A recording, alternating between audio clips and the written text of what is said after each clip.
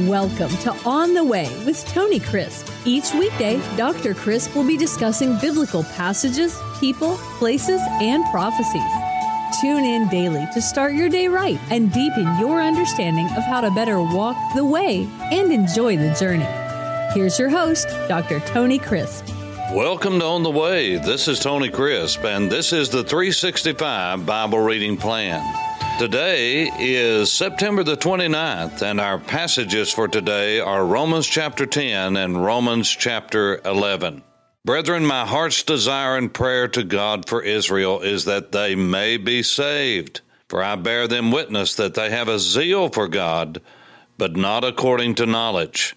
For they, being ignorant of God's righteousness and seeking to establish their own righteousness, have not submitted to the righteousness of God. What an incredible statement. The Apostle Paul nails it.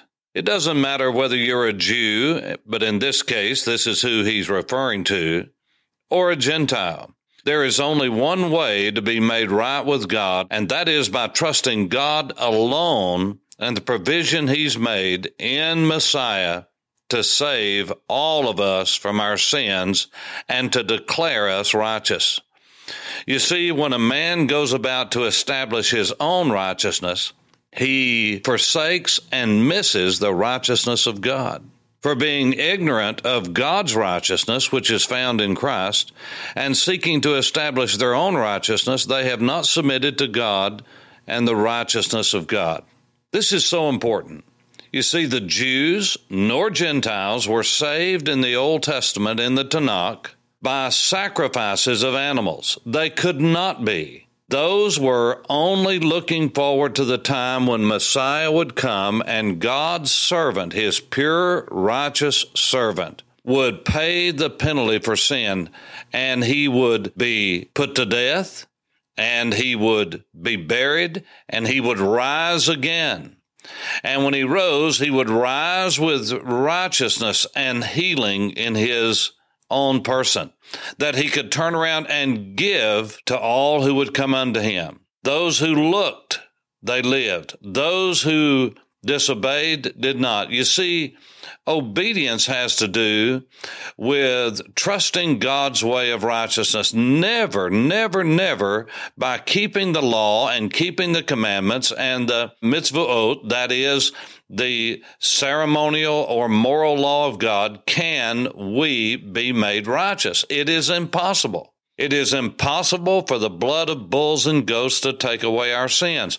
And so verse 4 says in chapter 10, for Messiah, Christos, the anointed one, is the end of the law, the instruction for righteousness to everyone who believes.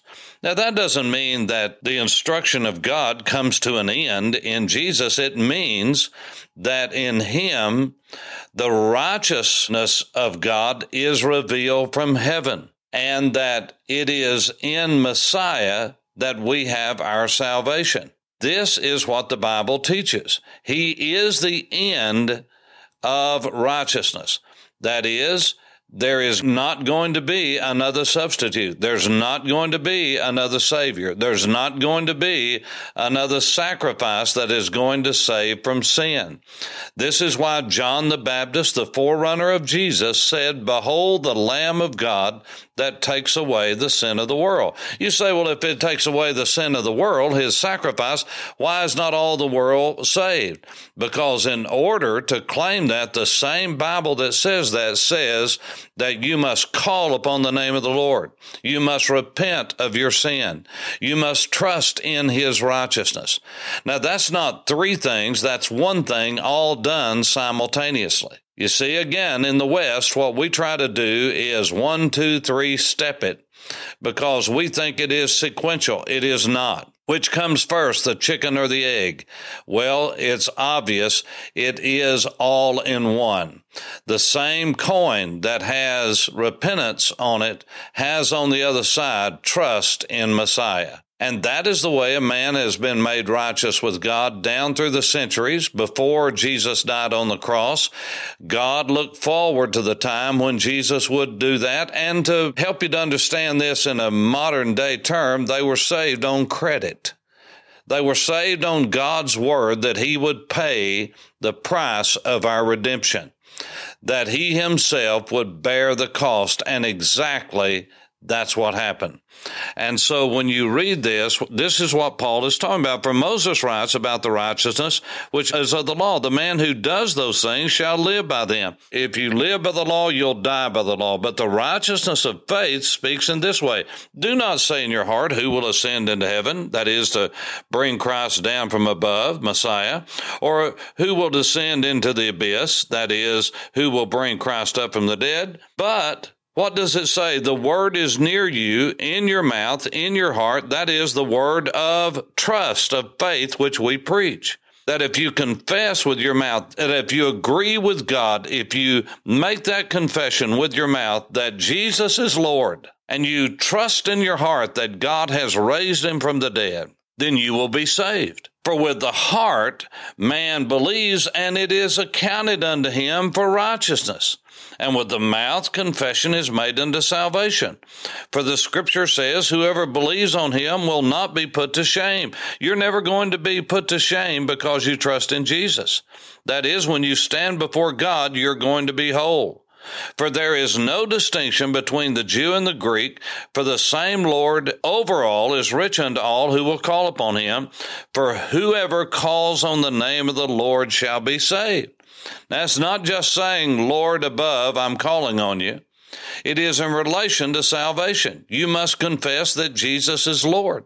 You must trust in your heart, believe in your heart that God has raised him from the dead as a satisfaction for your sins. This is what the prophets foretold. This is what the New Testament bears out. You see, Jesus didn't do what he did in a vacuum. He did it before the whole world, and he fulfilled the prophecies concerning Messiah down to the letter, even what he would say on the cross, even in the crucible of trial and scourging, which he had before Pilate. How then shall they call on him whom they've not believed?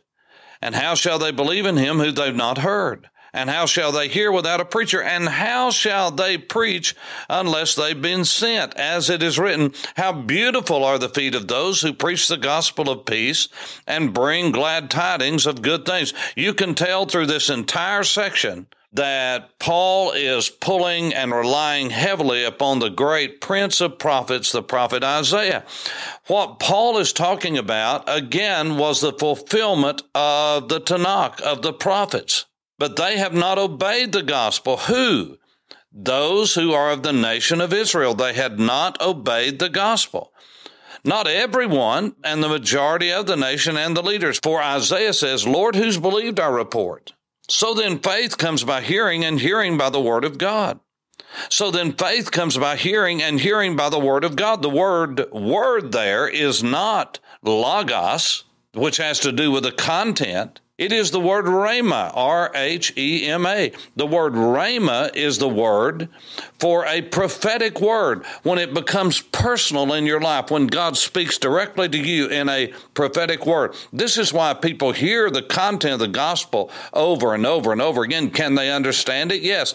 But there is a time when you hear the word of God and the Spirit of God applies it to your heart and it becomes real to you and you cannot get away from it. You cannot escape it, and the Logos becomes Rhema. And Rhema is how a man is saved. It is applied to his heart, to his life. And so I go to verse 18, but I say, have they not heard? Yes, indeed, they have heard is the implication of that verse.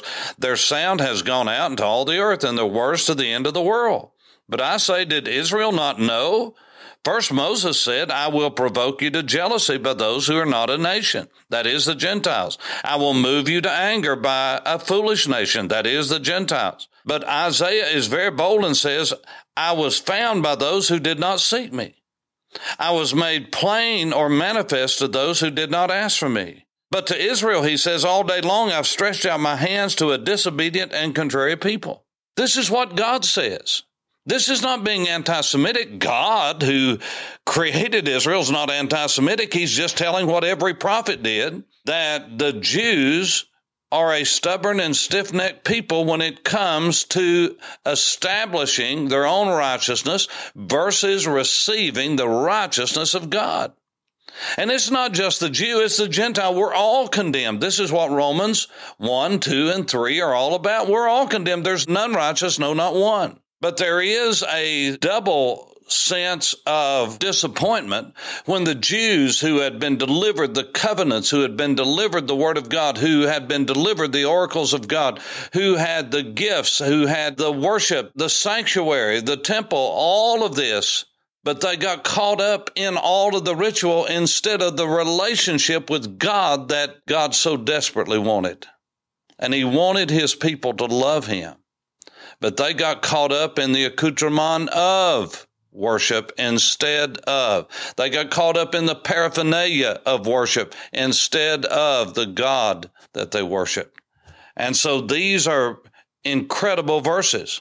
Chapter 11, I say then, has God cast His people away? Absolutely not, certainly not. God forbid, may it never be.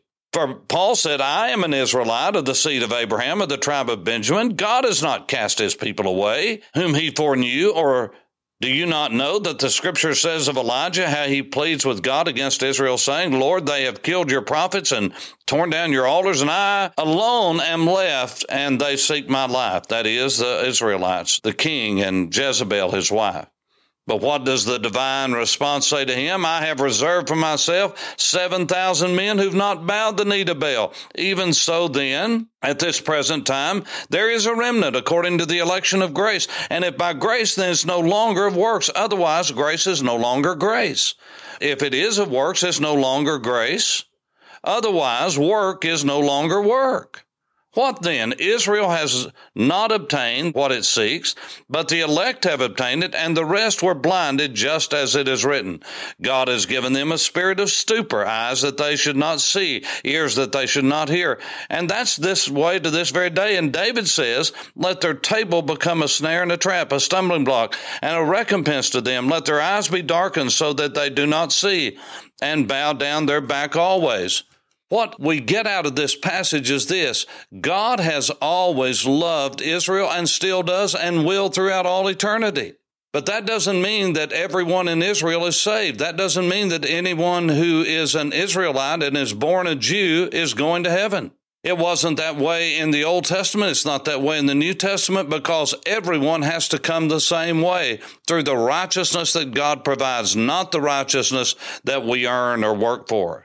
I say then, have they stumbled that they should fall? Certainly not.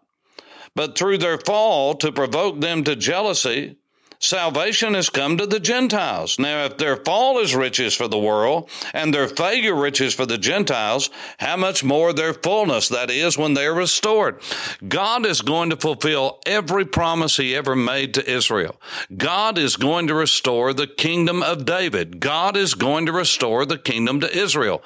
The church one day will leave this world made up of Jew and Gentile, and then there will be years of tribulation. During that time, 144,000 Jews are going to be saved instantaneously, simultaneously, all over the world. Jews are in every part of the world, and they are going to be saved. 144,000, 12,000 out of the tribes named in the book of Revelation. And they will become God's flaming evangelist around the world at that time. And millions are going to come to Messiah. And then there's going to be a great shaking, a shaking throughout all the earth. And then at the end of the tribulation period, Messiah will come and His feet will step down on the Mount of Olives. And the Bible says He will set up His messianic reign, and He will reign for 1,000 years, Revelation chapter 20. And so He says, for I speak to you Gentiles, inasmuch as I am an apostle to the Gentiles, I magnify my ministry, if by any means I might provoke to jealousy those who are my flesh, the Jews, and save some of them. For if their being cast away is the reconciling of the world, what will their acceptance be but life from the dead? For if the first fruit is holy, the lump is also holy. And if the root is holy, so are the branches. And if some of the branches were broken off, and you by being a wild olive tree, were grafted in among them, and with them become a partaker of the root and the fatness of the olive tree. Do not boast against the branches, but if you boast, remember that you do not support the root, but the root supports you. You see, you and I, as Gentiles, those who are non-Jews, we are grafted in. Yes, not all of Israel has accepted the Messiah. Most have not, and they have not down through the last 2,000 years. But that doesn't mean that God is finished with Israel. He will never be finished with Israel. The church does not replace Israel. The promises made to God's people, Israel, will be fulfilled. Every jot, every tittle, every word that has been said that pertains to Israel, God will fulfill. However, right now there is a time of blindness within the life of the nation of Israel. But God will not forsake his people. He has grafted us into this olive tree, that is the covenant relationship with God, just like God promised Abraham that he would bless his seed, yes, but he would be a blessing to the nations. That's through Messiah. And the spiritual promises, not the natural promises that come through being a Jew, a son of Abraham. No, those promises are to the physical, literal, national sons of Israel, of Abraham. But the spiritual promises we are able to obtain, salvation, righteousness. Just like Abraham was justified by faith, we are his children because we, those of us, not all Gentiles, but those of us who trust in Jesus and we claim him as our righteousness, then we can be the sons of Abraham in the sense of his spiritual seed, not his natural seed. We do not become Jews when we are saved. We are not expected to be Jews. We are Gentiles. We are not of the seed of Abraham, physically, literally, nationally. This is where we really get messed up and goofed up. We are of his spiritual seed. We claim the spiritual promises. Israel and the land of Israel does not belong to us. It belongs to the Jewish people. And God will one day restore the kingdom to Israel, just like during the days of David, only far more reaching because it will cover the entire earth. Now you say, wait just a minute. Are you telling me that the promises that God made to Israel and the gifts God's given to Israel, God is still going to keep those? That's what verse 29 says. For the gifts and the calling of God are irrevocable. They're inviolate. They will never be violated. They will never be revoked. And that's true of our salvation. This is the greatest verse on security of the believer, whether Jew or Gentile, in all of the Bible. The gifts of God and the calling of God are irrevocable. God called us to salvation, and therefore he will never take it back. God gifted us with salvation, therefore he will never take it back. The gift of God is eternal life through Jesus Christ our Lord. For by grace are you saved through faith, and that not of yourselves. It is a gift of God, not of works, lest any man should boast. Not of keeping the law, lest any man should boast. Not of physical heritage, lest any man would boast. No, it is by trusting God alone to save you from your sins and for him to give you his righteousness. This is the only way a man was saved in the Old Testament. It's the only way a man is saved in the New Testament. This is the only way a man was saved in the Tanakh, the law, the prophets, and the writings, the Torah, the Nevi'im, and the Ketuvim. It's the only way that he's saved in the Brit Hadashah in the New Covenant. For the gifts and the calling of God are irrevocable. Praise be unto God. For On the Way, this is Tony Crisp. Thanks for listening to On the Way with Tony Crisp. Tune in every weekday for information on biblical passages, people, places, and prophecies. Fridays are for your questions. Email your questions to questions@tonycrisp.org. Then just listen for your question to be answered on Friday's podcast. That's questions@tonycrisp.org. Thanks for listening and have a blessed day on the way.